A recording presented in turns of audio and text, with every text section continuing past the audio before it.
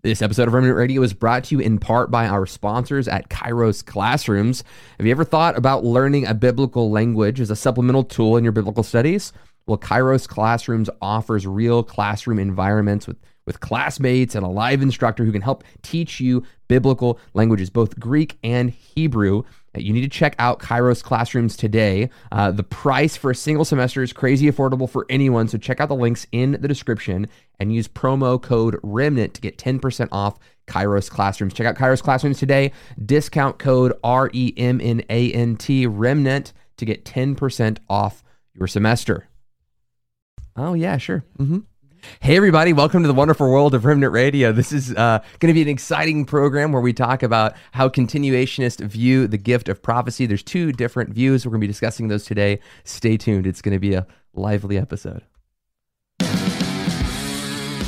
You are watching The Remnant Radio, a crowd-funded show where we interview pastors, teachers, historians, and theologians from different churches and denominations. My name is Joshua Lewis, and this is my co-host, Michael Roundtree. Together, we want to help you break outside of your theological echo chambers. If you're interested in learning about history, theology, or the gifts of the Spirit, this is the show for you. David gives always the best comments. Y'all see this? Ready for Josh in the M&Ms. I really like that comment a lot. Guys, thank you so much for tuning in to this episode of Remnant Radio. We have an exciting program for you today, but before we dive into the subject, I want to remind you that we're an entirely crowd-funded ministry. There are links in the description for both PayPal or Patreon if you want to support the channel. You can give a one-time gift there on PayPal as much or as little as you would like, or you could give there on Patreon as low as $5 a month to get access to extra content. And some people have asked, like, is there something to the tier system? There's like a gold, silver, bronze system. No, there's no difference. Whatever you give, you're actually getting the exact same thing back. So whatever you want to give, you can give there on Patreon. But as low as $5 a month, you get access to extra content. Without further ado, I want to introduce you to the M&Ms. There's Michael and Michael. How are you guys doing Unmuting today? My microphone. Hey, how's it going, You are a professional. Good to be with you. Have an exciting episode. And man, Josh, we have a lot of exciting stuff coming up. We're going to the Send conference, and we're going to interview some interesting folks there. I don't know if that was okay to say live on air yet. Josh, are you like frowning at me that I gave that away? I mean, we've been exposed. I mean, Bickle for sure. That Bickle, we're going to interview Bickle. Yes, we're going to interview Mike that. Bickle. Yeah, so it's going to be some interesting interviews, and got a whole kind of treasure trove of interviews. We're going to begin releasing. Filming and then releasing with Sam Storms talking about Kansas City prophets. Oh my gosh, it's going to be so good. But today we are talking But you got to talk about next week too, where we have Candy Brown talking about prophecy, scientific, like people reviewing prophecies and testing them, or prophecies, prayers, scientifically. And Randy Clark comes on next week, Michael, to do the NAR stuff. Randy, dude. We've excited for Randy. Yeah, this interview has been in the works for like a year. Lots of back and forth conversation. But Randy's been a little busy, but he opened a space for us. And so we're excited to have Randy on the show. Miller, how are you doing over there in the basement of Denver, Colorado? Good, man. I feel like I've finally recovered from the jet lag and travel. Your suitcase is in the frame. I didn't notice that. It is, yeah. Just own it. I've been traveling, boys. I haven't put everything back into place in my basement yet. Do you not have? Is your basement just like the size of you and the suitcase? Like you couldn't have scooted it's pretty small, out like 3 feet. No, well, I've been in a lot there. of stuff I'd have to move. It's small. Yeah, it's quite small. It's like a little closet. Anyway, yeah, I'm doing good. I keep having people show up to the church in Denver from having listened to the Remnant Radio, which is kind of fun. But yeah, nothing really to report. We saw some cool prophetic stuff this weekend, didn't we, Michael? Yeah, we did. I talked about it a little bit on our Monday show. I prophesied over Art Monk. But we saw some healings. I mean, people like healed like live on the spot when we prayed over them. That was really cool. Mm-hmm. Miller, give us a cool prophetic story. Sure. Yeah, I gave. This was actually all the power really showed up when Michael left. What happened that night actually after you left was pretty cool. I gave one couple of word to the husband more specifically. I said, hey, I feel like you've been given a prophetic gift, but it has to do with culinary arts. And, you feel prompted by God to make food for people that just happens to be things that are their favorites and stuff like that. Well, it turns out that that's actually one of his favorite things to do is to make food. And his wife is also a chef. And so his hobby is culinary arts and her occupation is the culinary arts. And then also called another lady out. I said, I feel like you have a calling for business on your life, and even entrepreneurial. But that right now you've been sort of crunching the numbers, keeping the books, and sort of stuck doing the accounting.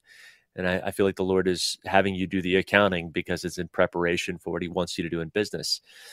Come to find out right afterwards that this girl was actually majoring in accounting and that she's really been struggling and wondering if she should keep going with it. And so this was actually the confirmation she needed. She had literally prayed about it just prior. And everybody in the church knew her and knew she was studying accounting. So that's pretty cool. Yeah, that's awesome. Neat. That's awesome. Well, maybe that's a little bit of a segue into what we're talking about, because we are talking about prophecy today. And, Miller, let me ask you this. Did you miss any prophecies this last weekend? I don't remember. Well, this is bad to say, but I tend to remember the ones that I got right because I'm always kind of blown away that God did something really cool. I don't know, Michael, you were there.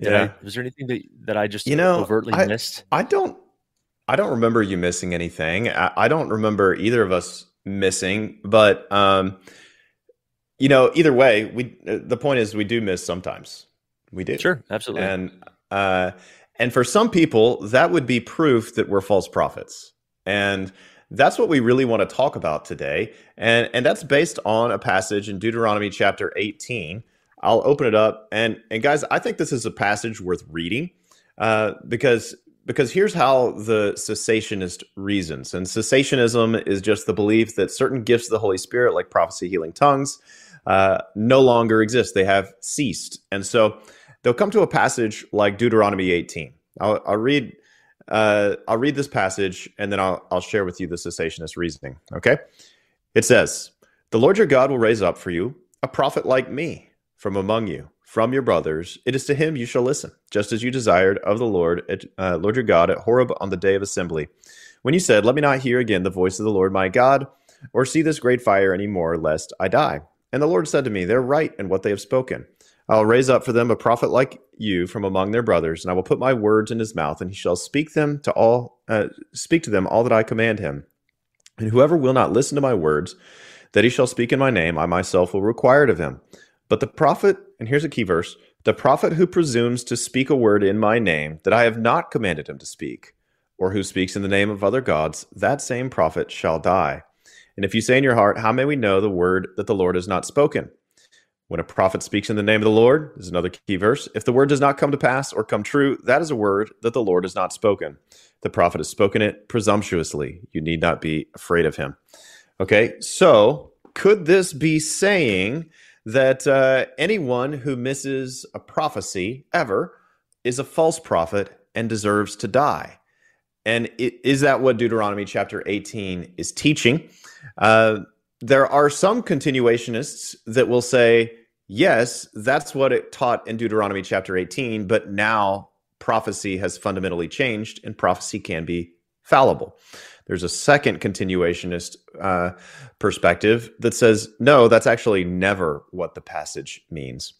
But the cessationist will say, without fail, well, no, I won't say this. The cessationist who wants to use this passage to argue against New Testament prophecy, I have to put all of that together. The cessationist who wants to use this as an argument against continuationism is going to say Old Testament prophets, according to Deuteronomy 18, were completely infallible. New Testament prophecy is implicitly the same. New Testament prophecy, you cannot miss a prophecy. And then they will go to Ephesians 2:20, which is the number one verse that cessationists go to. And it speaks of apostles and prophets being a foundation to the church. And they'll say, hey, this seems to agree, this idea that, like, okay, Old Testament prophecy was infallible, New Testament prophecy also infallible because there's a continuity between the two. And and since apostles and prophets were given as a foundation, we no longer need that infallible revelation that came through apostles and prophets. Those have ceased because they were just there for the foundation of the church. And so they'll kind of talk like that. And so, but Deuteronomy 18 is pretty much the go-to Old Testament passage, and Ephesians 2:20 the go-to New Testament passage. Josh and Miller, did I miss anything there?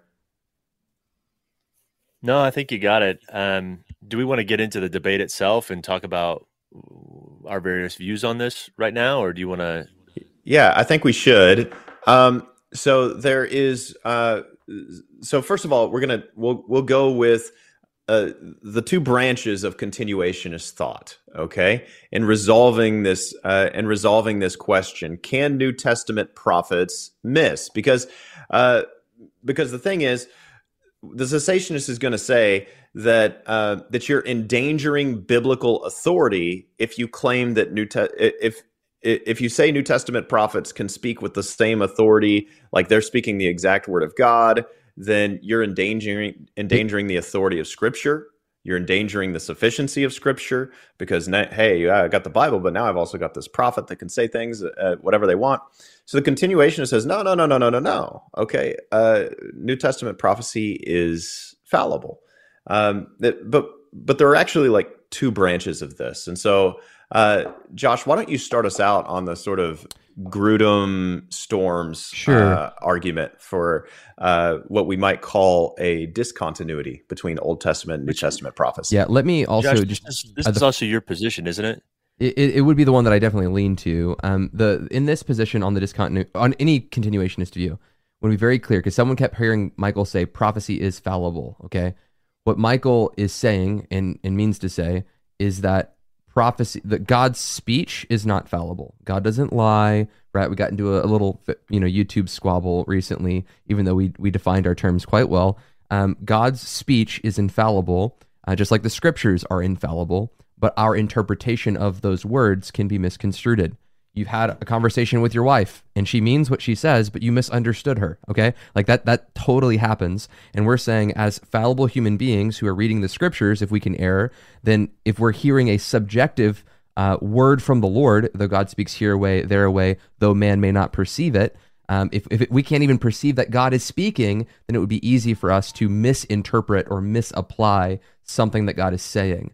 So we are not claiming that prophecy itself is fallible. When we say prophecy is fallible, what we're saying is that our interpretation and application of what God is speaking can be wrong, and we could be also saying that we might not be hearing God at all and think we are.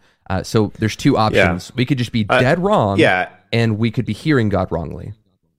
Yeah, and I don't have a problem with saying prophecy can be fallible. I would just say, maybe articulate it slightly differently than what you said, Josh. I would say the revelation is completely infallible. Sure. The interpretation and application can be fallible, but the prophecy includes all of those. It includes my interpretation and the application. That's how I would parse it. I think that's neither fair. Here nor there. We're really saying the same thing. That which comes directly from God is infallible. That which includes human input is fallible. And just on a logical level, before we even get into the exegesis of it, just on a logical level, for the cessationist to be consistent, it seems that they would have to say that anyone who ever teaches anything wrong from the scriptures is a false teacher.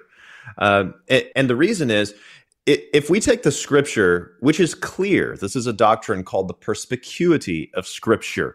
Psalm 119:30, it says that the scriptures give understanding to the simple. Deuteronomy chapter 6 say that we're to teach our children the scripture. Even a child can understand it. Doesn't mean that every passage in scripture is equally clear, but the thrust of what God is teaching us through the written revelation of the Bible is clear. And so now here's the logic of it. If we take a prophet who misses a prophetic revelation, which by definition, according to Numbers 12:6-8, is a mystery or a riddle, is unclear. And if we say, well, the person who misinterprets the unclear revelation is on any occasion is a false prophet, Well, how much more with a person who misinterprets on any point the clear revelation of Scripture? Why wouldn't we call them, by way of logic, why wouldn't we call them a false teacher? But the cessationist does not do that. They say, well, you're only a false teacher if you teach people wrongly on first-tier doctrines like the Trinity and the virgin birth, etc. And I would say that's actually just a logical inconsistency. Yeah, let me unpack this view real quick. So in this continuity view, it suggests that there's a fundamental shift between the Old Testament and the New Testament's mode of prophecy. So in the Old Testament, we had certain offices such as prophet, priest, and king. The king ruled, the priest would offer up sacrifices, the prophet would direct God's people, and they had their own specific office. Now, those offices are carried into the New Testament through the session of Jesus Christ as a fulfillment of the prophet, the priest, and the king. Yet that ministry of prophet, priest, and king is still mediated to the church today through the work of Jesus.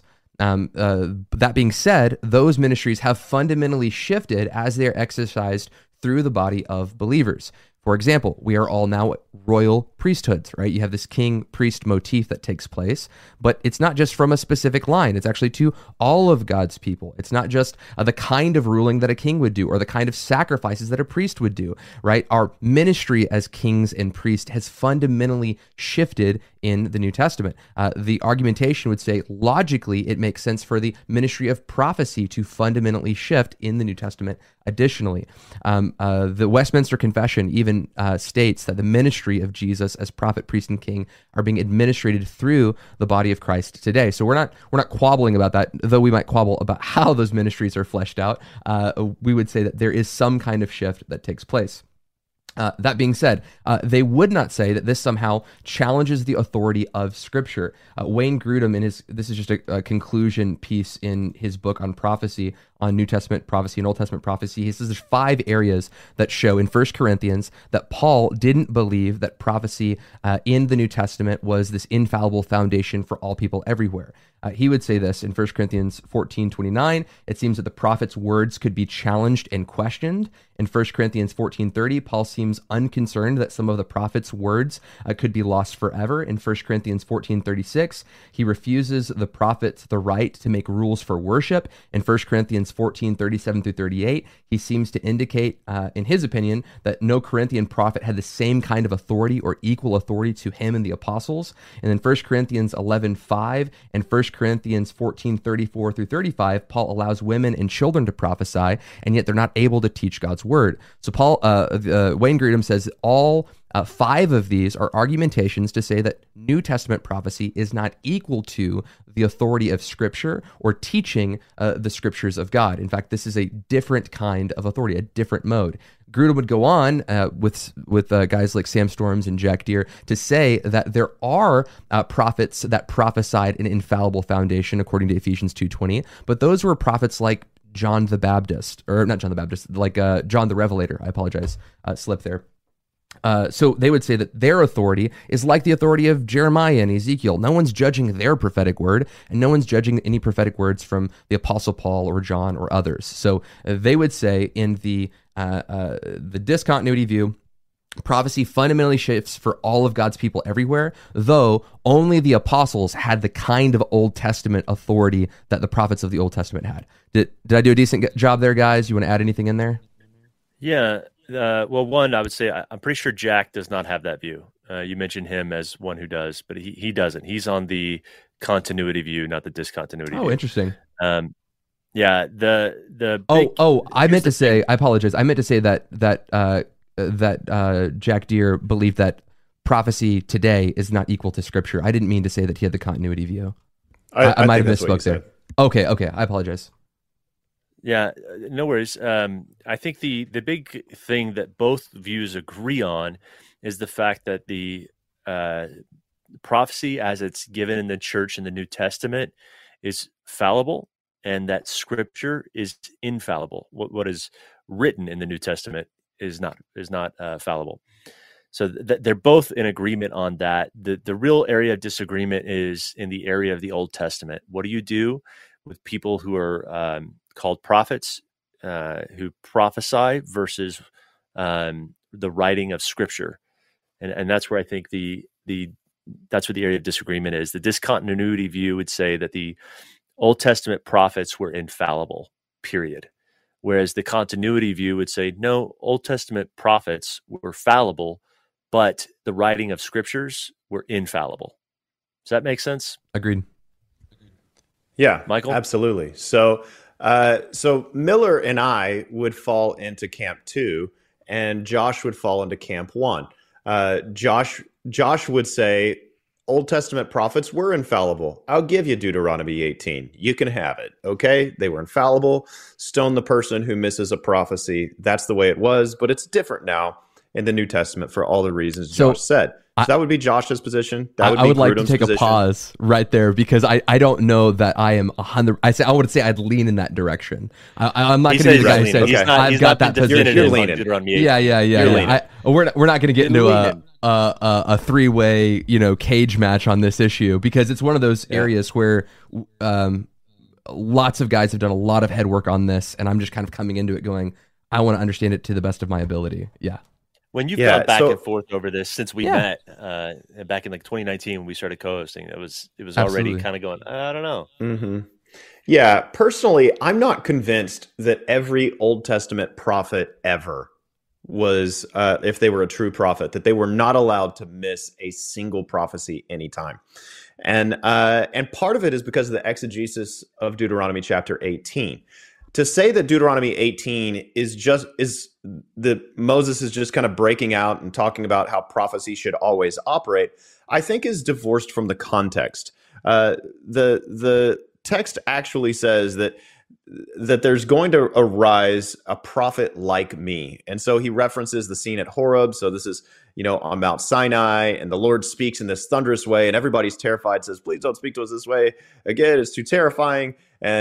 And the Lord says, that's a good thing. I'll raise up a prophet like you, Moses. Well, at the end of Deuteronomy in chapter 34, when Moses dies, his obituary is basically like, there was never again another prophet like Moses who had arisen. And what was unique about Moses? I've already referenced Numbers chapter 12, whenever Moses' siblings are, talking smack because they think they can be prophets like Moses. God says, oh, really? Well, let me just tell you. To my everyday prophets, I speak to them in mysteries. I speak to them in dark sayings and riddles. But to Moses, I speak face to face, or mouth to mouth is actually how the ESV translates it. And so he's saying the direct communication that I have with Moses is something extremely special. And additionally, what's special about Moses is that he was a covenant mediator. It also says in Deuteronomy, quoted in Hebrews, that Moses was faithful in all my house. So Moses is a covenant mediator, a leader of theocratic Israel, and he is a prophet that gets direct, face-to-face kind of communication from God, not in dark riddles and sayings. This is an incredible prophet. And so in the New Testament, we see, for instance, in Acts chapter 3, when Peter's preaching, he references, quote unquote, the prophet, and he says, it's Jesus. Jesus is faithful in all God's house more than Moses was. Jesus is a covenant mediator of a new and better covenant. Jesus has had face-to-face contact with God the Father. And so Jesus is the prophet like him. And this is why when Jesus comes on the scene, who do people say, I am? Some say Elijah. Some say this guy. Some say that guy. Some say the prophet. So we have to, first of all, come to the text understanding that the context is Moses is trying to give the people a rubric for interpreting, is this prophet, is he the one? Is he the Messiah? Is he the capital P prophet? Is he the one that you should follow? And then he gives them some requirements, and one of them is that the prophet should be accurate. But this is in context, not just talking about any prophet ever. This is in context talking about a prophet that rises to the national stage and says, I'm the capital P prophet, I'm the one. And he says, well, if they're making that claim, their prophecies better be right. And that's actually true. If Jesus started, making a bunch of wrong prophecies, that would be a reason not to follow him. But we should also understand that this was not the defining reason in the text for whether or not one was a false prophet. Because the companion passage to Deuteronomy 18 is Deuteronomy 13. And there it says that the false prophet will actually prophesy accurately. And God will allow this, it says, to test your hearts to see whether you're true to him. He'll prophesy accurately, but he'll lead you away to other gods. And that's what Deuteronomy 18 is really getting at. This is the true, I mean, accuracy is a test, but the greatest test is, are they leading you to God or are they leading you away from God? And that's when the language of verse 20 and 22, it'll use the word presumptuously. Craig Keener says this can be translated rebelliously. And so the point of the passage is God is going to raise up a prophet like Moses, and the way you can know this prophet is that he will prophesy accurately. And if anyone rises to the national stage and claims that they're this sort of prophet like Moses, pay attention to the accuracy of their prophecies, but especially pay attention to, are they leading you to Yahweh or are they leading you against him? I don't think that we can take this and apply it to the 100 prophets that Obadiah hid in a cave in 1 Kings 18:4. Are we really going to say that those 100 prophets had a precision and accuracy that was scripture level? Are we really going to say that the company of prophets that Samuel and Elijah and Elisha oversaw, this school of the prophets, that every prophecy they ever prophesied was Bible level accurate? And are we? And I think one reason to say that that's not the case is 1 Samuel 3:19 says that Samuel that none of his words fell to the ground. Why would the Bible say this if it wasn't remarkable? If every single prophet who ever prophesied was 100% accurate, if they were a true prophet, why would you say that none of Samuel's words fell to the ground if that's just true of everybody? That's not remarkable. It would be redundant, is what you're saying. It would be redundant, is what I'm saying. Can I ask you a question? I've said a lot, so you guys chime in. There's a question in the chat feed that might be worth looking at. Just again, this is from Maria Carlson. She said, "But why are the standards different from Old Testament to New Testament?" I think that's what we're trying to show is Michael and I are on the position that the standard hasn't changed, that we actually think there's continuity with prophecy in the Old Testament and prophecy in the New Testament. We don't think prophecy coming from the mouth of a prophet as it's spoken is infallible. We think the writings of Scripture are infallible, both Old and New.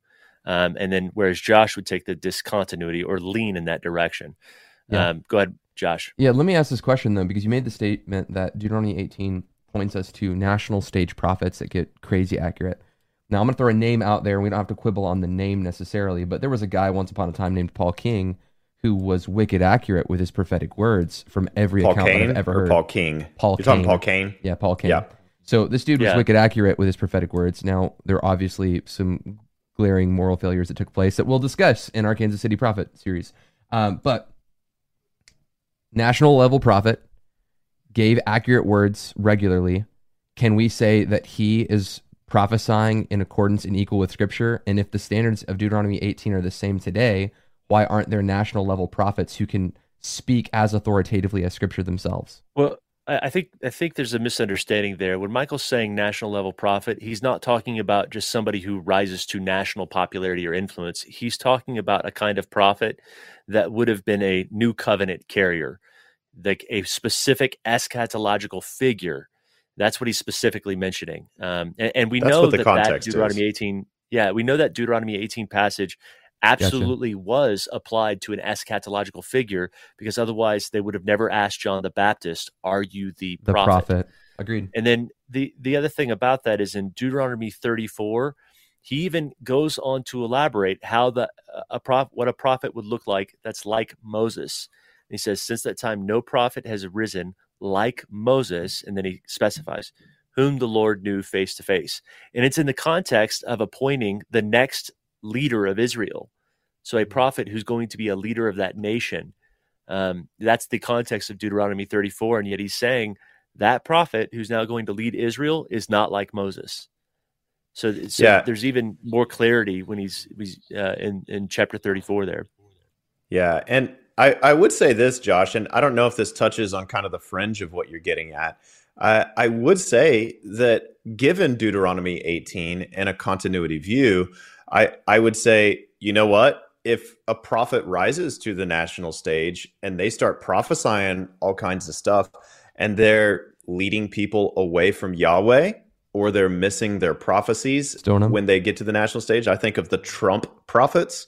Sure. I think that, I mean, in the Old Testament, it was stoning, but in the New Testament, if not excommunication, very strong discipline. I mean, it kind of depends on whether they're repentant or not. But I think what this does is it actually speaks into the way I think prophecy should function in the church today, is that just like in the Old Testament, you had schools of the prophets, where I don't think that it was necessarily everything was Bible level prophecy. Okay. But then somebody could rise to prominence, like a Samuel, who none of his words fell to the ground, or an Isaiah or a Jeremiah.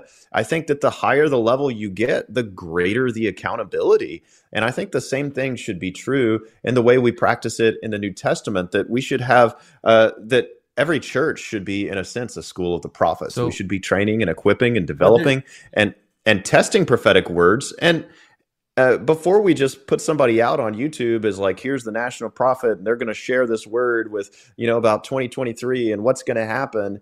I just want to know, are they vetted?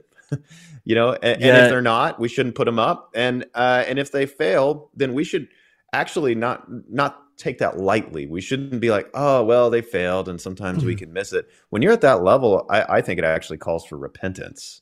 So Michael, you're hitting on something that's important when it comes to accountability for national level prophets versus accountability for some of the people that might have been trained under the prophets in the school of the prophets. You see this actually get played out. I mean, here's how the Lord is going to hold certain prophets accountable. Hezekiah, the Lord has not sent you. This is a prophet appointed to the nation of Israel, and he says, the Lord has not sent you. You've caused these people to trust in a lie. And so on some level, this prophet was actually leading an entire nation astray. And so God actually held this prophet accountable and killed him. And I think the same thing would be true today. If there's a prophet that rises to a national stage and is actually causing people to turn away from God or to trust in a lie, then God will take that person out. I think that's quite possible. But I think that's also true with national level teachers, people who have a world platform and they're actually causing people to trust in a lie. Yeah, I want to jump on the tail end of that, because I think that you're onto something that I think is interesting. 'Cause, Michael said almost verbatim what Darren said here. He says, I think misspeaking for God should be taken seriously. And Michael said those almost exact words when he says, when we miss prophecies, we should take it seriously. But I want to compare like a new believer who's sharing their faith with someone in their family, right? They're sharing their faith for the first time and they're just stumbling through it. We don't hold that person to the same level of accountability that we would a John MacArthur or a Michael Roundtree who gets up on the Lord's Day and preaches the scriptures, right? We expect an individual who shares the gospel for the first time to fumble through it.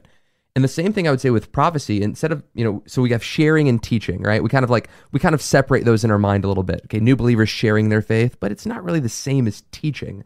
And then with prophecy and then like a leading, right? We're still going to call it the gift of prophecy in the same way that the person sharing their faith is really teaching about Jesus, but he's doing it in a way that requires less, it has less authority, certainly, but it has less consequences as well. And the person who gets up and prophesies, and they stand next to a person and says, hey man, I feel like the Lord's leading me to say that, on Sunday I was in worship and there was a lady sitting next to me and I just said, hey, do you have a chronic illness? As I was praying, didn't want to get a prophetic word, didn't ask for one. But when I looked over at you, I thought that you had a chronic illness. And she goes, I have an autoimmune disorder. I was like, let's pray for it. So we prayed and that was it, right? Now, if I had gotten that wrong, I don't think that that's the kind of like prophecy we're talking about.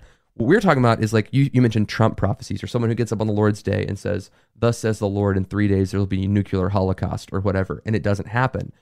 We should handle that person the same way we should handle a person who misteaches on the Lord's Day. The same measure of correction should take place. Do we all agree on that? Absolutely. Yeah, absolutely. Okay. Yeah. I think that helps frame the discussion in a way that we're not treating prophecy as this loose thing that everyone can just kind of flip around however they want. We're treating it in the same way we would sharing your context faith. Matters. Yes. Yeah. If your influence is over, the few people that you brought to church that day as a brand new believer, and you're prophesying to them and sort of testing out your prophetic gifting, the standard is totally different. We're not going to expect you to do it with perfect accuracy. If we're going to put you in front of the church to give a prophetic word, we have a higher standard for that, in the same way with teaching. So I think the maturity of gift often determines the platform that gift should be given. Well Right. said. So that's the context of Deuteronomy 18. We're talking about somebody who's elevated and leading all of Israel astray in the context of the prophet like me, talking messianic conversation. That's huge. That's a huge deal. And yeah, that person would have been killed in the Old Testament.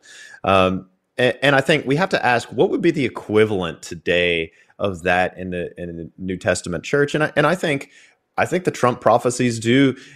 They're maybe not quite to that level. These people aren't claiming to be a messianic figure, but they are leading thousands, if not millions, of people. Similar to Hezekiah. Yeah. So on that national stage, but I want to come back to why Miller and I are of the discontinuity, of the continuity view, that the way Old Testament prophecy operated is the same as the New Testament. Now, the one major difference is what we call the democratization of prophecy. Acts chapter 2, I'll pour out my spirit on all flesh. That's all believers.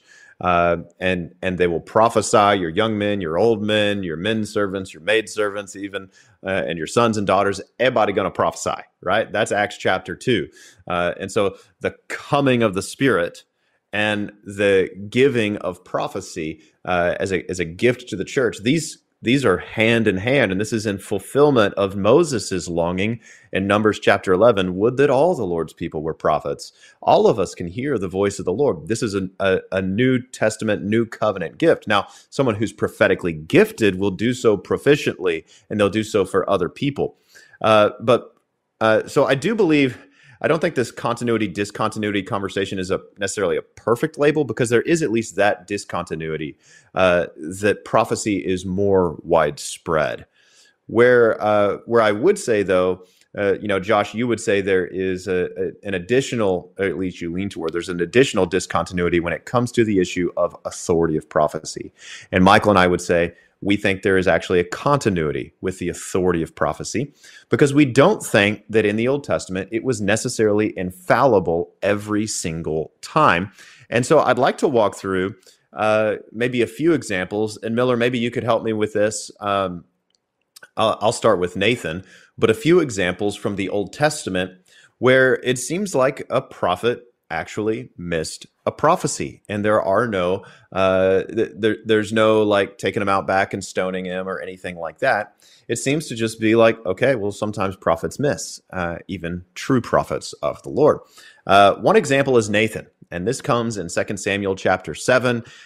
David becomes king. He wants to build a house for the Lord, and so he calls in Nathan, who is the royal prophet. And the way it operated back then is you had a king, and he would have his court prophets, the guys that he would consult and say, is it the will of the Lord that I go into battle? Is it the will of the Lord that I start this new project? Is it the will of the Lord? And they call in the prophets, and the prophets would stand before the Lord and pray and seek, and they would come and they would give their answer. So David wants to build a temple. And so he calls in Nathan, his court prophet, whose very express purpose is to deliver prophetic messages to the king about what is the will of the Lord. And so David asks him, what is the will of the Lord? I want to build this house. And Nathan says in 2 Samuel 7, build the house, quote, the Lord is with you. The Lord is with you. And so then Nathan has a dream. The Lord appears to him, and he gets rebuked by the Lord. He doesn't get stoned by the community. He does get rebuked by the Lord and says, actually, it's going to be for Solomon, his son, and this incredible promise arises from that in 2 Samuel 7. So Nathan goes back with egg on his face and says, you're actually not supposed to build a house. Okay, so now some people are going to say, well, it wasn't a prophecy because he didn't say, thus says the Lord. That's not the only way people prophesy. Given the context that this was a court prophet called upon to give the Lord's counsel, and then he uses Yahweh's name and says, the Lord is with you, I'm going to go ahead and call that a prophecy, and it was a missed prophecy. And so that's one reason why I would believe that there is a continuity. The prophecy was infallible in the Old Testament, just as it is infallible in the New Testament. Miller, you want to give us another example? Yeah, so we've got the one from Jeremiah, and I know that there was two different ones in Jeremiah where it seems like Jeremiah missed it. One of them was because the context actually explains why that changed. Is that right, Michael? Because you took that out of the notes I sent you, right? Yeah, I did. There's a Okay. yeah. There was another example that you gave, but I didn't think it was the best example. I mean, I love you, but Yeah, you no, forced it's me to fine. say that on air. No, I'm happy. That's exactly why I always want my stuff critiqued. So this one, though, was an example I gave you that you couldn't find any fault with.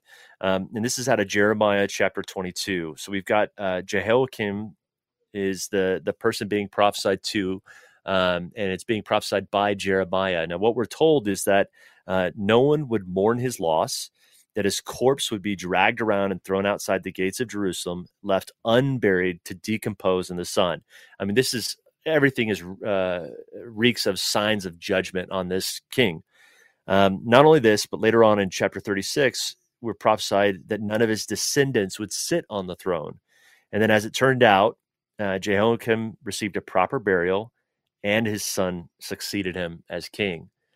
And we're not giving any reason for why that changed. So as far as we know, Jeremiah missed it. And here's the weird thing. The fact that there is no explanation tells me that they might have been quite comfortable with prophets getting it wrong. The very fact that it's recorded in Jeremiah should imply that on some level, that they were comfortable with the idea that even Jeremiah could get it wrong. Can I give a thought there? Yeah, go for it. I mean, Or pushback, in Jeremiah 18, he seems to suggest if a nation does evil, right? If a prophetic word is given out and then the nation does evil, then God will, if the prophetic word is of blessing and the nation does evil, he will relent of his blessing and bring a curse. And then that same kind of thing is given for those who God says, hey, I'm going to go to destroy you. And then the nation repents and then he doesn't destroy them. We see this kind of sussed out in the prophet Jonah, who the scripture clearly suggests this is a many prophet. days, Nineveh will be overthrown. You will be destroyed, Nineveh. And then Nineveh repents. No one assumes that Jonah is a false prophet. They just assume that the prophetic word was contingent. When I hear that word later in Jeremiah, already knowing in Jeremiah 18 that he has explained what a contingent prophecy is, if the man heard this word that no one's going to mourn your death, and then he actually repented unto the Lord, it would make logical sense that the readers would know what the contingent clause would be. The problem is it's not mentioned explicitly. So yeah, you got this. There may have been something that happened that the scriptures don't record, something along the lines of Jehoiakim actually repenting from his sin, and then the Lord relenting on the judgment that he was going to give Jehoiakim. But the problem is this isn't the only example we have. And Miller, I would also. Yeah, and I would also follow it up. And Josh, that's a great point. And because that was actually why I didn't include Miller's other example, because I found what could be perceived as a repentance. And so I didn't want to include it. We only want to include rebellion would have been the other one. Right. But here, I wanted to so here's what we learn about Jehoiakim in 2 Kings 23. Jehoiakim was 25 years old when he began to reign. He reigned 11 years in Jerusalem. His mother's name was Zebidah, the daughter of Pedaiah of Rumah. And he did what was evil in the sight of the Lord, according to all that his father had done. So I would say there's no evidence that he repented, and yet it's in that very same chapter in verse 6 that says he slept with his fathers, and Jehoiakim, his son, reigned in his place.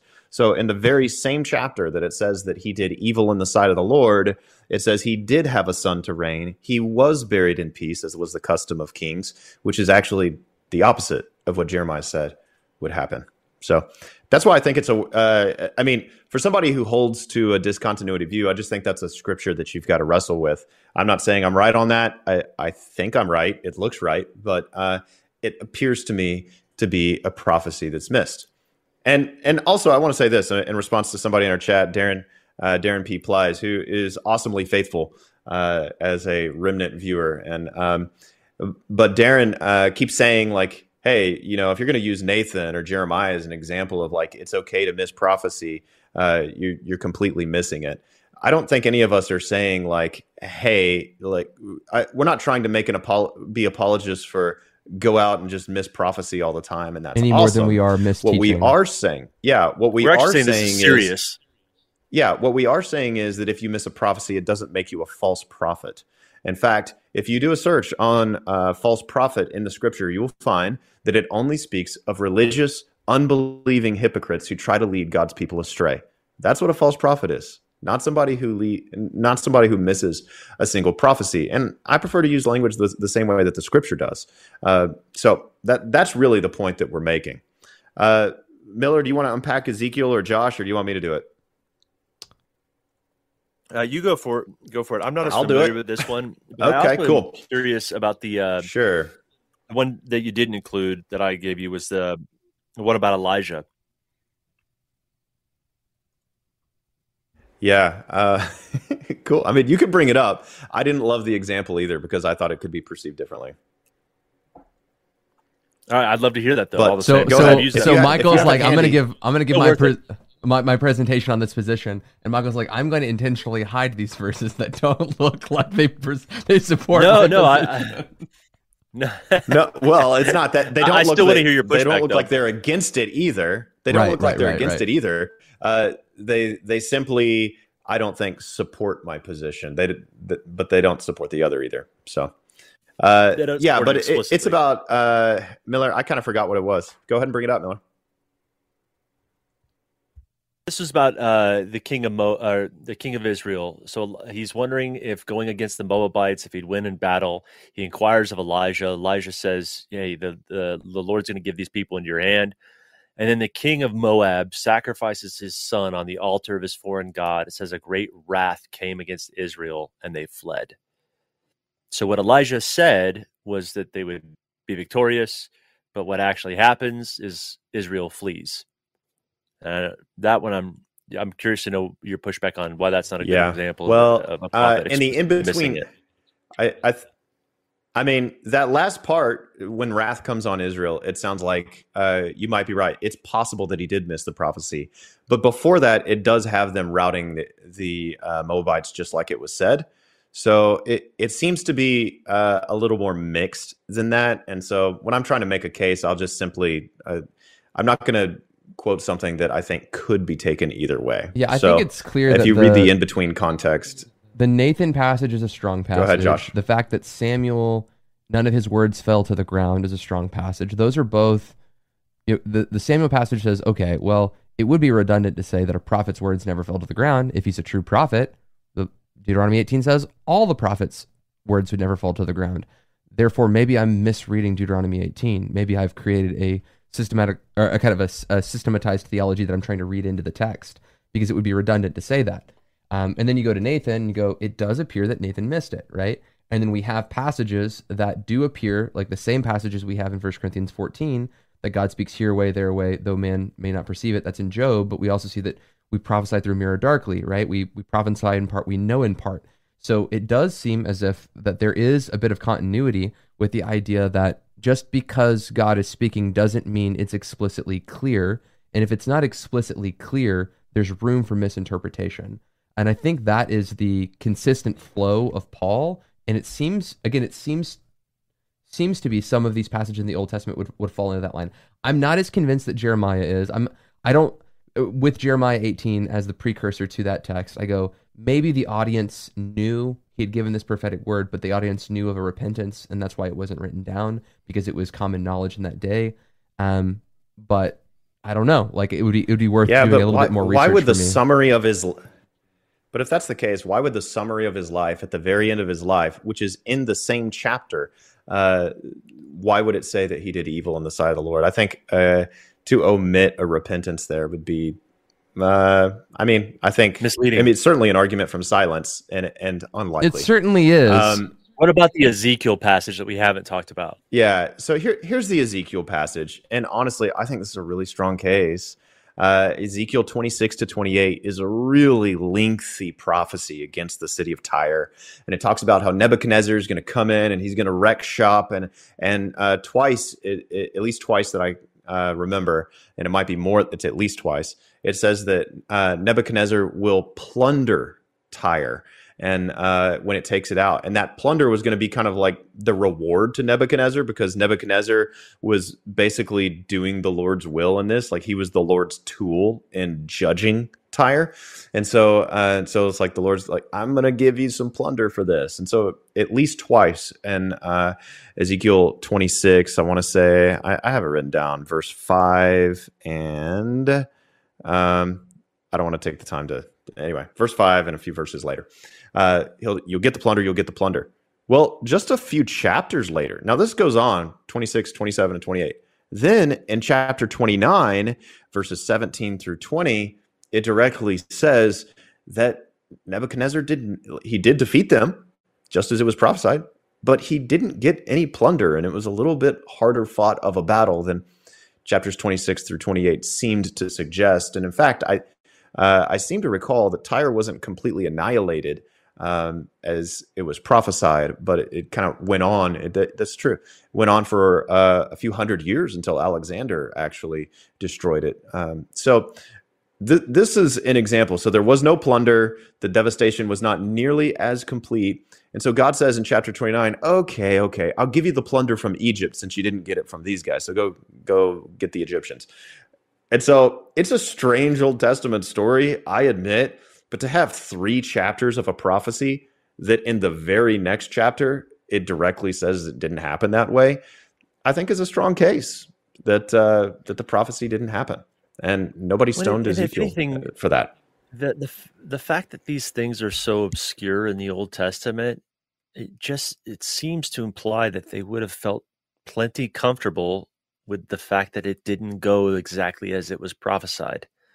That there's some level of ambiguity around prophecy in a general sense, and that the standard for a false prophet was not whether the words came to pass or not, but rather who they're leading you to worship, whether that's Yahweh or away from Yahweh. I think is at a the end of the day, question that I have about Ezekiel that's really concerning to me. Ezekiel says things in that chapter such as, "And the Lord said unto me," and the Lord said this, and the Lord said that, right? Are you asking me? Yeah. Yeah, I think he does. So here's my question. Are the scriptures in error? Because he wrote, God said it. He obviously... He is not just prophesying. He's writing scripture. He's saying, God said this. Well, unless the scriptures intentionally are recording a prophecy that didn't come to pass. So the scriptures could still be inerrant and infallible in that sense. Right, but he's writing it and saying, hey guys, let me tell you a story. God spoke to me, and he's writing scripture, and he's saying God spoke to me. He didn't say, hey guys, this one time I thought God was speaking to me. He's claiming that God spoke to him. So he's writing this in scripture, and then therefore the scriptures are wrong because it didn't come to pass. So you only have two options. Either God really spoke it and wasn't able to bring it about, or God didn't speak it, and the scriptures are in error in that Ezekiel was incorrect. And that's uncomfortable, right? That's a slip none of us want to go down. That's a slip none of us want to go down. So I don't know how we reconcile that. I mean, what do you do with it, Josh? I don't. What do you do with the fact that his prophecy didn't? Because it's a problem. It's a problem for every position, right? Right. Because his prophecy doesn't happen. It doesn't come to pass. So unless you don't believe in the inerrancy of Scripture, my assumption is that the Scriptures are inerrant and my reading is incorrect. So when I come to a text like that, when I come to a text like that, I go, I'm assuming I'm reading this wrong because I realize my fallibility, but I have a hard time reconciling those two things. Check out BJ's comment. He said something about what Mike Winger said in commenting on this very passage. So when he's talking about the nations, he's changing from talking about Nebuchadnezzar, to talking about other nations. Alexander the Great did take it out. What do you think about that as an explanation? So it's kind of like in Isaiah where in Isaiah chapter 9, he brings a child with him to the king. And in Isaiah chapter 9, he goes, this child, let me go read it. He gives a prophetic word that's to the king. I think it's Ahab. It could be Ahab. Isaiah 9. He gives this word to Isaiah, and in the word, he gives a messianic prophetic word about the king that is to come. Am I in Isaiah 9? Yeah, for us a child is born, right? So, but he gives this word. He gives the... this child metaphor. For us a child is born, to us a son is given. The government should be upon his shoulders, and his name will be called Wonderful Counselor, Mighty God, Everlasting Father, Prince of Peace. Of his increase and of his government there will be no end, and on the throne of David over this kingdom to be established it and uphold it in justice and righteousness from this time forth and forevermore. So this is the sign that's going to be given to this king, is that this child is going to be born and the government's going to be on his shoulders. Well, that doesn't happen for a couple hundred more years, but he does give a prophetic word that when before this child is able to eat curds, he's speaking of his son, who's got this ridiculously long name, like the longest name it's a Shur-Jashab or something ridiculous. So part of the word is clearly to the king that's in front of him, and the other part of the word is going to be fulfilled in Jesus. And this happens in prophecy, where sure. part of it happens now and the other part happens later. So again, my assumption is that in Ezekiel, I'm reading the text wrong, that it means partial fulfillment now, partial fulfillment later, rather than saying Ezekiel said, "Thus saith the Lord" in Holy Scripture. Therefore, Ezekiel, Ezekiel got his prophetic word wrong. Those are two hard things to reconcile. Yeah, I hear you. I think for me, it just falls into the same category as 2 Samuel 7. We just have the benefit of actually, seeing the rebuke from the Lord afterward. But when Nathan says the Lord is with you, and the Lord isn't actually with him, yes, it is recorded in Holy Scripture, but that little portion he did miss. And so I would view these other ones, and specifically Ezekiel, is probably like that. But I don't want to get lost in the weeds on this. I think what I want to point out is Nathan is what I would say an ironclad example of a prophet who misses in the Old Testament. I think Jeremiah and Ezekiel seem to have missed in the Old Testament, and it is recorded, they said, "Thus says the Lord," and it appears they were inaccurate. Some will argue that the same happens with Agabus in the New Testament, "Thus says the Holy Spirit," and that he's inaccurate, and it falls on both sides. People go both ways. He was accurate, he wasn't accurate. But Acts 21:4, there was definitely a miss there. When through the Spirit they said not to go to Jerusalem. So I would say, yes, these things are recorded in Scripture. I would say that that these are, but our big picture where we're going with is, if you don't buy the Jeremiah Ezekiel argument, that's fine. Buy the Nathan argument, and the real point that we're making is, I don't see the case that Old Testament prophecy every single time for every single prophet who ever prophesied, if they were a true prophet, that they always were Bible level accuracy. I don't see the evidence for that, and I see some evidence against it. And I think primarily you can make the argument. There's no explicit verse. Go ahead. I was just say there's no explicit verse to say that Old Testament prophets in the giving of a prophecy were infallible. And since we do have none of his words fell to the ground. It makes no sense to mention that if it was the same with all prophets. There's a reason why he's specifying and singling Samuel out. Otherwise it really is. There's no benefit to having that. I think this all hinges on Deuteronomy 18 in your interpretation of Deuteronomy 18, because my inclination, I agree with you in Deuteronomy 18 that it's talking about a specific kind of prophet, and it's not talking about these infallible prophets. But I think by reading that every prophet that follows Moses is going to have this infallible authority, if that is the kind of reading you take, then it makes sense why you would want to interpose that on every single passage, or every single passage, looking for that in every text, right? So I think if you're coming over to our side.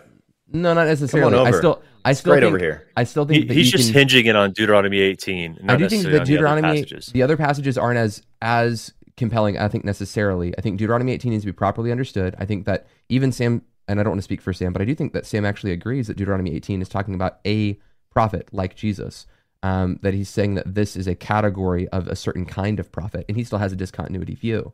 And I think that you can have that and say that there was prophecy in the prophets, and maybe you can say the capital P prophets of the Old Testament did have an authority like the capital A apostles of the New Testament, in that they are writing scripture. But there does seem to be another class of prophets that do seem to miss, that aren't writing scripture. And I don't know. Okay. So how does that might even be a third argument. Say again?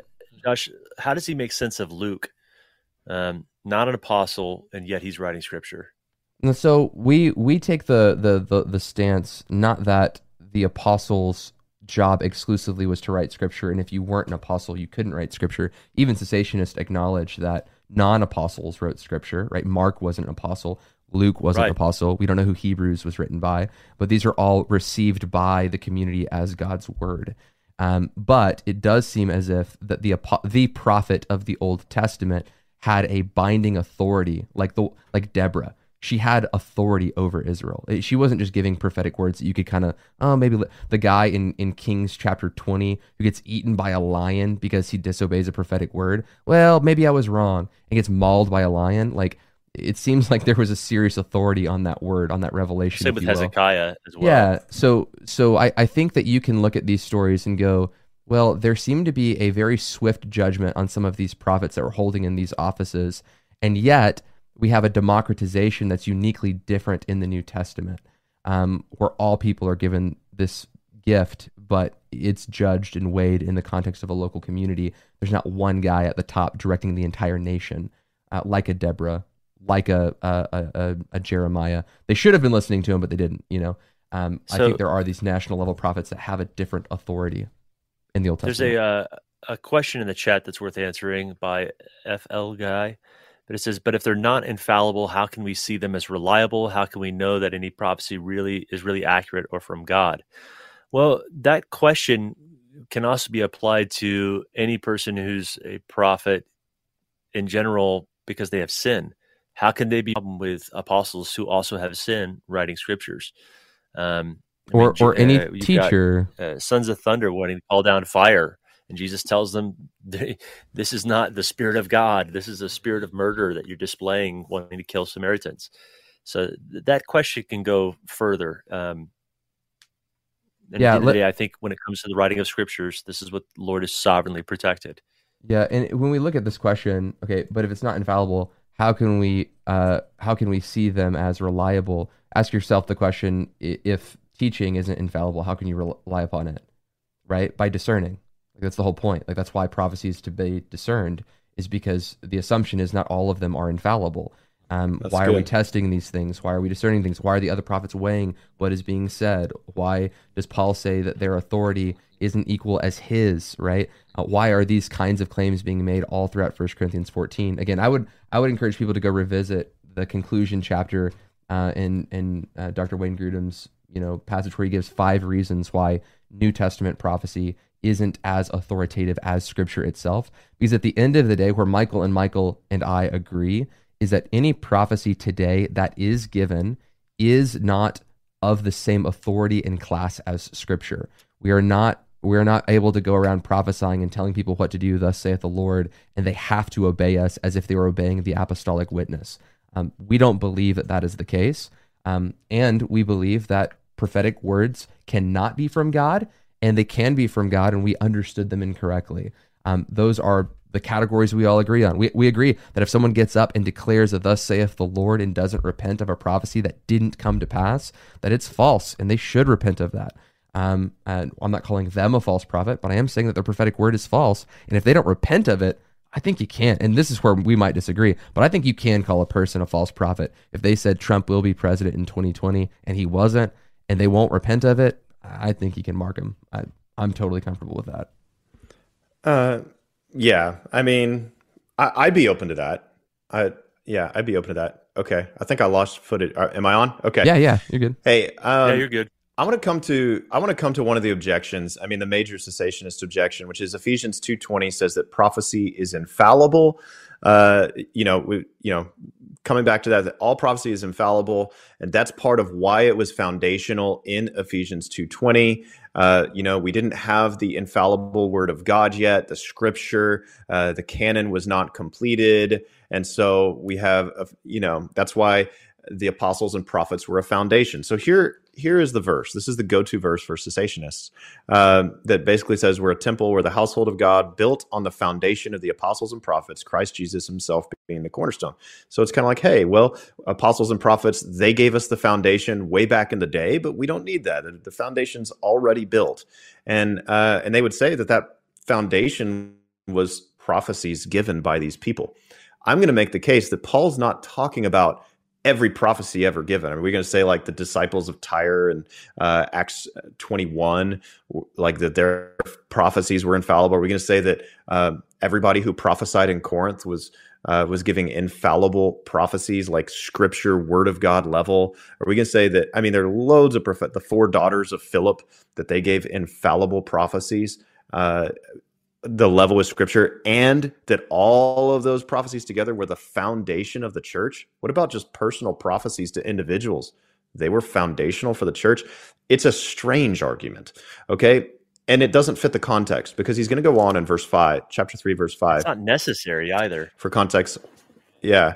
But I'll start in verse 4. When you read this, you can perceive my insight into the mystery of Christ, which was not made known to the sons of men in other generations, as it has now been revealed to his holy apostles and prophets by the Spirit. This mystery is that the Gentiles are fellow heirs, members of the same body, and partakers of the promise in Christ Jesus through the gospel. So he tells us what their revelation was. It wasn't any prophecy ever given by anyone ever in the New Testament. No, it was the specific revelation of Gentile inclusion in the church. Because according to Israelites, they just thought, yeah, a bunch of Gentiles are going to come, but they're going to come into the faith, but they're going to have to convert to Judaism. That was their thought. And then the apostles and the prophets came and they said, no, there's a whole new man. That's the metaphor in Ephesians 2.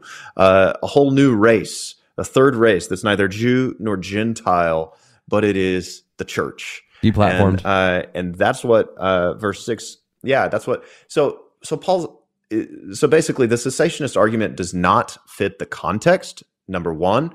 Number two, it doesn't follow basic hermeneutical principles for interpretation. Tom Schreiner, who is otherwise a fantastic exegete of Scripture, in my opinion, he says that maybe Paul didn't even know that the spiritual gifts would cease because God had no reason to tell him. Well, if Paul didn't know that, then what you're telling me is that you're going to use Ephesians 2:20 as your hinge argument for cessationism, but Paul didn't know he was arguing for cessationism. You're actually putting that argument. So the basic hermeneutical principle, the grammatical historical principle, is we have to ask ourselves the question: what was the author's intent? Well, Paul couldn't have intended to teach cessationism if he didn't believe in cessationism. If God had never told him the gifts would cease. Okay, and then finally in Ephesians chapter 4, right, and then Ephesians 4:11-13, it says, Paul suggests, I think strongly, that apostles will be around for a very long time. He says, God gave apostles, prophets, evangelists, shepherds, and teachers to equip the saints for the work of ministry, for the building up of the body of Christ, until we all attain to the unity in the faith and the knowledge of the Son of God, measure of the stature of the fullness of Christ. And so I would just ask you, has that happened yet? Has the church globally attained to the fullness of the measure of the stature of maturity of Christ? Has the church reached full maturity? It certainly hadn't in Paul's day, when in John's day, when the 7 churches, 5 of them are rebuked, only 2 get by without a rebuke. So when in church history did the church attain that level of maturity? The point is, apostles and prophets will be with us until the church attains that level of maturity, which I would say is at the parousia, the return of Jesus. So all that back on Ephesians 2:20, why would Paul in chapter 2 say, apostles and prophets, they're not going to be around very long, but then in chapter 4, they're going to be around until Christ returns? Is Paul contradicting himself? I'm going to go with the no. So all that to say, I think that cessationists are way missing it to use Ephesians 2:20 to suggest that prophecy was just a foundational thing in the New Testament church. Yeah, and Josh Miller? So you guys would agree that what is Scripture has been received by the church community. Like in the Old Testament, there wasn't a committee, there wasn't a group of apostles, there wasn't a group of anything in the Old Testament Scriptures. It's kind of a mystery of how it all came about. A bunch of books were written, and then the community, as the body, it was just like, yes, that's God's word. They just received it. Like, why is Esther in there? I don't know. The whole Jewish community just said that's the word of God, so we believed it, right? And why are these books of Kings and Chronicles? Why are they in there? We get the Torah, right? Moses writes the Torah, but like, why do we have some of these other books in here? And we just go, well, God's people knew God's voice, right? My sheep know my voice. They won't listen to another. And in the New Testament, it's kind of the same way. The apostles are dead before the canon is put together, right? Like Paul didn't write, and these are the books of the New Testament that you should all receive. There was no apostolic council. There was just books that circulated, and the church said, this is the word of God, and they just received it and believed it as such. And there was consensus amongst the church that this is God's word. Even Irenaeus, when he's writing against a man by the name of what's his name? Marcion. And Marcion saying, well, we don't like these books, and we don't like Paul, and we don't like these Old Testament books. Irenaeus comes along and says, well, we believe in all the Old Testament scriptures that have been, canonized for us by the Jewish people. And these books, which happen to be the Protestant New Testament, good for us. He says these are accepted in every church around the world. We all know these are God's word. And he doesn't add the Shepherd of Hermas. He doesn't add these other extra literature pieces. He says all of the churches know this is God's word. And this is like 100 years. This is like, was it like 130 AD, which is like, I'm trying to do math real quick. It's at least 30, 47, 60 years after the death of the apostles. I mean, within 100 years of the death of the apostles. It's recent, so math is hard. I apologize.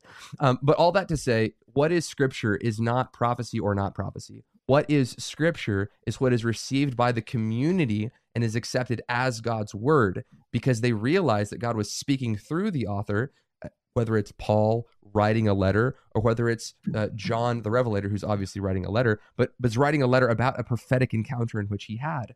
So anyway, all that to say, we agree on what Scripture is. And in 1 Corinthians 14, we agree that the prophecy taking place in the New Testament church is not Scripture level authority. And I think that the 5 reasons that I gave on it not being Scripture level authority, Michael would agree with, right? Yeah. All of those areas we agree with. So ultimately what we're saying is Scripture is inerrant, Scripture is infallible. It is determined to be Scripture, not because it was written by an apostle, not because it's prophecy, but because the church has accepted it. And then finally, we would say that prophecy, as described in 1 Corinthians 14, doesn't have the same weight as Scripture. And I think that you can hold any continuationist position that holds those things to be true, that Scripture is inerrant and infallible, and that prophecy today doesn't have that same kind of authority. Now, if you're going to wiggle on Old Testament prophecy and New Testament prophecy, different, as long as those things are the same, we're on the same team. Y'all both wanted to chime in there, so I'm gonna. I wanted to comment on the Ephesians 2:20 bit. I think the problem that Schreiner is creating is one, it's inconsistent, and you're right about that, Michael. But it's also failing to recognize the actual purposes clearly spelled out in Scripture for why prophecy at all. And those purposes don't seem to suddenly have been completely fulfilled. Because when you look at the purpose of giving of the Spirit that's fulfilled in prophesied in Joel 2 and fulfilled in Acts 2, is that your sons and your daughters would prophesy. He's going to take that Spirit and mark all of those who believe in Christ, all of those who are the people of God, and mark them with that same kind of Spirit that existed in the Old Testament on the prophets. And so the purpose for the giving of the Spirit, or the purpose of giving prophecy in particular, isn't so that a foundation can be laid. It seems to be so that the people of God would be marked by the Spirit of God, and that means prophecy. And then the reasons given in 1 Corinthians 14:3 are pretty explicit. The prophecy is literally intentioned for the edification of the body, for the encouragement of the body, and for the comfort of the body. So when did the body stop needing those things? To my degree of knowledge, that's still needed just as much today as it was back then. Amen. And if it is an eschatological thing that the people of God are supposed to be marked by the Spirit of God, and the evidence of that is probably prophecy according to Joel 2, then how is that not also for today? Aren't we still the people of God? Don't we also still need to be marked by the Spirit of God? And then what does it mean for the Spirit to be the deposit of our faith if it's not that? It creates more problems than it solves. And I understand that the main intention is to protect the authority and the sufficiency of Scripture, but I think they're going to extremes, and they're actually throwing away the things God intended for the church to protect the sufficiency and authority of Scripture. Yeah. Yeah. And as a non sequitur, right? Because we would say we believe in those things as well, but we don't think that you have to destroy prophecy to do that. Absolutely. Yeah, we love the authority of Scripture. We love sufficiency of Scripture. And it's for those very reasons that we want to obey what the Scripture says and eagerly desire spiritual gifts, especially to get to prophecy. Couldn't agree with you more, Miller, bringing in the Acts 2 connection, because there we actually have a time frame for how long should we expect prophecy to exist. And it says in the last days, or at least what time period should we expect this for, 20, 30, 40 years? It says in the last days, I'll pour out my spirit on all flesh and your sons and daughters will prophesy, and actually mentions dreams and visions. So those who want to water down what prophecy is, and they say, well, prophecy is just testifying to Jesus. And we would agree that prophecy can mean that. But there he actually mentions dreams and visions. He's talking about revelations like what Paul has in Acts chapter 16 when he has a dream of a Macedonian saying, come over here and help me. It's talking about those kinds of revelations. And we should expect that for the last days, not just like an early stage foundation. And what that does is it helps us understand that Ephesians 2:20 was talking about a very specific kind of revelation, the revelation that Gentiles are included in the people of God. That's what the apostles and prophets were foundational for. But revelation goes much broader than that. It goes into personal prophecies. It goes into prophecies that edify the church, 1 Corinthians 14, all the verses that you mentioned. And so to say that this specific singular revelation of Ephesians 2:20 and Revelation and 3:5 speaks of every kind of prophecy everywhere is just taking it too far. Now, guys, here's where I want to, I think there's one more question. We're going a little longer than we typically do, but it's just such a huge discussion is whether prophecy can be binding on the conscience. Because what the cessationist is going to say is that, like, if you're saying prophecy can be binding on the conscience in the same way that Scripture is binding on the conscience, then what you've done is you've challenged the authority and the sufficiency of Scripture.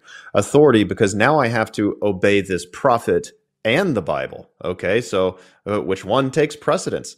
Sufficiency, because the doctrine of sufficiency of Scripture says that the Scriptures give us everything we need for life and godliness. But now I need the Scripture and this person's prophetic word in order to perfectly obey God, in order to obey God.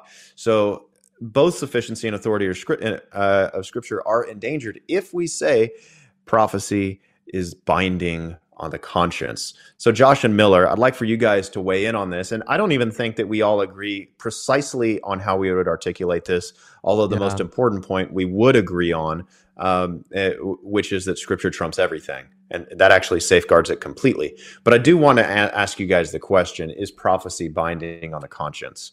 And secondarily, is it binding on the conscience in the same way that the Bible is? So this is a really good question. So let me answer it in two different ways. Okay, I was with my buddy Matthew Tarpley, and we did this American Gospel video together. And he asked me, if I disobeyed Scripture, he asked me about it binding on my conscience. And I just asked him the same question. It's like, hey, you believe that God can do anything he wants, right? Like, you believe it's not the normative mode for God to speak or God to heal. You don't think it's normative, but that God could do it if he wanted to. He's like, yeah, absolutely. He's like, if God wanted to, he could have an angel manifest at the foot of your bed and tell you to do something very carefully. And, you ask the angel, you're sitting there talking to him, and you're like, well, tell me a little bit about Jesus, angel. And you're like, was Jesus the brother of Satan? And she goes, no, of course. Jesus, of course not. Jesus was the eternal Son of God, eternally begotten with the Father. And you ask the angel, well, angel, did Jesus float out of heaven? And she goes, no, he was born of the Virgin Mary. You grill this angel on orthodoxy, and then this angel tells you, okay, go and do this thing. As in, Matthew, are you going to disobey that angel? Like, are you going to disobey something clearly is from God? And he has the same problem I do. I just think that it applies to prophecy. Now, the problem is that our measure of confidence has to weigh into the way that we live our life. For example, I know that the Scriptures, I know they are the Word of God, and they are binding on my conscience because I know that they're the Word of God. They are God's Word. Now, prophecy, I don't know if it's always God's Word. That requires discernment and discretion. 99.9% of prophecy that I'm aware of that I've experienced, has been the kind of stuff that I shared from this Sunday, where I go, hey, Do you have, an infirmity, like a chronic illness? Oh, I have, an autoimmune disorder. Great, let's pray. That's the kind of prophecy I'm used to. I don't know that I've ever received or given a "Thus saith the Lord, you should go to this school." I did give a word to a guy when we were in Louisiana, where I asked him. I said, I feel like the Lord is saying that you need to go back to school and finish like seminary or something like that. And his wife had a great job, and he felt guilty about going to school while she worked, and it applied to him. So, but again, I think that guy should test that word, pray about that word, and have some measure of certainty about that word. I still think that even me giving a word that bears witness to him is still not equal to Scripture. But I do think if you have received a great deal of clarity in a word, that the measure of confidence that this is God weighs into your obedience to God. We should not disobey God, right? But again, if an angel showed up to Matthew Tarpley and he grilled him on his orthodoxy, and then that angel said, this is now the word of the Lord for all people, write this new book of the Bible, and on Tuesdays, everyone should wear blue shirts, and your children should all wear sandals, and they're not allowed to wear shoes, and they started just writing a bunch of new laws, I would say, no, we're not going to accept that as Scripture. So just like Wayne Grudem says in 1 Corinthians 14:36, that this is an example that the apostles are not to give instruction of worship or practice in worship. I don't think prophetic words are supposed to be binding on the conscience of all people everywhere, though they can be instructive to an individual. And I don't think that word to that individual should have the same weight of Scripture unless they have some kind of ugly amount of revelation, like Jesus coming down from heaven level revelation. But they shouldn't disobey God if they know it's God. That's kind of a conflated issue. I apologize that I took so long answering it. Dude, you did great. You did great. Miller, I want to hear what you say. I think it's, yeah. I'll keep mine really simple. I think the degree, the intensity of the revelation will determine often the confidence that you can have that it's God or not God. And that level of confidence is also going to determine how disobedient or obedient you're going to be to what you've heard. I think, Peter getting a trance is probably a bit more explicit than a vision. And same thing would be true for us. If God speaks to me audibly, hey, go and buy this field, I'm going to go do it. That's good. And I would find that binding. Peter knew it was the Lord because, one, an angel had appeared to their master. They had come to him, which is the second sign. He had this trance 3 times in a row where the Lord told him to get up and eat. There was a great measure of assurance that Peter had to live out that word, right? Even Gideon so is the intensity is what I said. Yeah. The intensity of the experience will often determine your confidence. It'll also give you the faith you need to do whatever might be difficult to do. Amen. So again, the degree of confidence we have that it is God is the degree to which we should probably obey what we feel like God is telling us. Agreed. Right. And I like what Josh said about, like, if you were able to grill the angel and make sure it was theologically accurate on all points. Did he come in the flesh? That would be such a strange conversation. Hold on. What's the Nicene Creed? Can you say it wholeheartedly? Gabriel goes, "Dummy, I stand before the presence of the Lord." Freaked out. Hold on. Do you agree with the church councils? All the way up to the fifth ecumenical. But it is so true, because 2 Corinthians 11, an angel could appear, and an angel of light could appear and preach Galatians 1, where he says, if I or an angel appears and preaches a different gospel, let him be accursed. So I think that's a real thing. But I think what it shows, Josh, is that our perspective is, the Scripture always trumps. The Scripture always trumps. The Scripture always trumps. Regardless of how you parse Deuteronomy 18, and there are continuationists on multiple sides, we want to present a few different ways of handling this. But if you come to it that the Scripture always trumps, then the authority of Scripture isn't challenged. The sufficiency of Scripture isn't challenged. And what I would say is, when we talk about binding on the conscience, I'll tell you what's binding on the conscience. 1 Corinthians 14:1, eagerly desire spiritual gifts, especially that you may prophesy. That's binding on the conscience, and that's really quite clear. It's really clear. And so if you're going to disobey that and then challenge me on sufficiency and authority of Scripture, I'm going to be like, let's read our Bibles, because I think that's pretty clear. I also love the principle of the greater the clarity, the greater the accountability.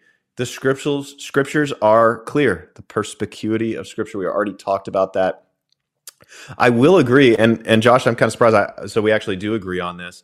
The binding on the conscience. It's just the greater degree of clarity, the greater the level of accountability. But even if it's the audible voice of God, it's still not as clear as the Scriptures, because the Scriptures are right here to me audibly, and I thought it was God. So, but I'll tell you, when I moved to Oklahoma, God spoke to me so repeatedly and so clearly in such a variety of contexts, in such a variety of manners. I felt like if I did not obey that revelation, I felt like I would have been in disobedience to God. Now, that doesn't mean that it wasn't like I'm filled with joy to be here and all the things. I'm simply saying it was so crystal clear. I think I would have been held accountable if I didn't do what the Lord told me. The greater the clarity, the greater the accountability. And I think the last thing that I would say is that prophecies are contextual, but Scripture is contextual. By transcontextual, what I mean is it applies across every context, everywhere. So if I have a prophecy for Josh personally, there's no way I can say that's binding on the conscience for every Christian everywhere. But any passage that I read in Scripture is binding on the conscience of every Christian everywhere. So that's the difference. That's how we uphold the authority and the sufficiency of Scripture. We hold it in the highest esteem, and it's actually for that very reason that we pursue prophecy. Okay, that probably wraps it up for my closing thoughts. Josh, Miller, do you guys have any closing thoughts for this episode? Miller had to leave. He's like, it's 1:26 and I've got to go tie my shoes over there. So he hung up and went to go tie his shoes. I think I've already given my closing thoughts. When it comes down to the areas that we agree on, the things that we have to keep in tension is Scripture is our authority. Scripture is infallible. It has been accepted by all of the church, universal. So we know that these are the words of God. Okay. And then secondly, we believe, according to 1 Corinthians 14, there are 5 reasons that hold modern day prophecy of a different authority than the Scriptures themselves. So the Scriptures are as authoritative and binding on the conscience, all people everywhere, infallible. Prophecy, there's room for error. And I think that when we have those two things contextualized, that helps us live out our life. And for the person that's out there going, oh, I received something from the Lord and I'm not sure if it's the Lord or not. And I'm like worried that I'm sinning because I'm not obeying what God is telling me to do. And I walked by a person in the grocery store, and as I looked out of the corner of my eye, I saw them, and I thought maybe they were sick, but I didn't want to go out and speak to them. I felt scared, but I felt like the Lord was telling me to do this, and I didn't do it. So I'm in sin, and you're constantly living in sin because you didn't do this random thought that floated into your head. Please, please, please hear me. That is not what we're talking about when we say that prophecy might be able to bind on your conscience. I am talking about a stupid, ridiculous amount of clearly this is God. Thus, if God woke you up in the middle of the night shaking you and said, hey, there's a person in a wheelchair at Kroger you've got to pray for at 3:00, and you didn't do that, sure, we can call that sin. But just a kind of inkling in your spirit that you kind of, right. Oh, I don't know if that's God. Not the same thing. But, so please hear us. But even then, while I think it would be categorized as sin, it wouldn't be as great of a sin as, cursing out your neighbor and punching him in the face, because the Scripture clearly says not to do that kind of thing, right? Sure. So the Scripture is still clearer than even the clearest of prophetic revelation. And that's why the Scripture is our utmost authority. Yeah, I want to make sure that all those things are super clear. Yeah. Okay. Well, that's it for the show today. 128. Great programs next week. We've got a show on prayer. 128. Prayer. It's 528, bro. I don't know what 128 is how long we've been recording. Sorry, an hour and 28 minutes in. So yeah, we've got a great show on Monday where we're going to be talking about prayer and how it's been kind of like scientifically examined. Do people who pray get their prayers answered more than people who don't? The desires of their heart. Does prayer do anything? Well, we've got someone coming on to talk about that. That's going to be exciting. We also have Randy Clark on Tuesday, and then the boys are going to be back to talk about the gifts of the Spirit. I obviously have a phone call coming in, so I'm going to let everybody go. Make sure to donate there on PayPal or Patreon to support the ministry if you've been blessed by it. Usually things are on Do Not Disturb, but it's at the end of the program. Want to thank Kairos Classrooms for sponsoring this episode of Remnant Radio. And if you're out there, you've ever wondered, hey, I wonder if learning a biblical language would be a supplemental tool for me to help me in my biblical studies. Well, you need to check out Kairos Classrooms. They offer Greek and Hebrew classes that can help teach you and train you. It's a live classroom environment with actual students and actual live teachers, and they help teach you the biblical languages of Greek and Hebrew. And you need to check out Kairos Classrooms today. There's a link in the description, and you can use the promo code REMNANT to get 10% off. These classes are already crazy affordable, but with the promo code REMNANT, REMNANT, you'll get 10% off of Kairos Classrooms. So check that out today. And thank you so much for Kairos for sponsoring this episode of Remnant Radio.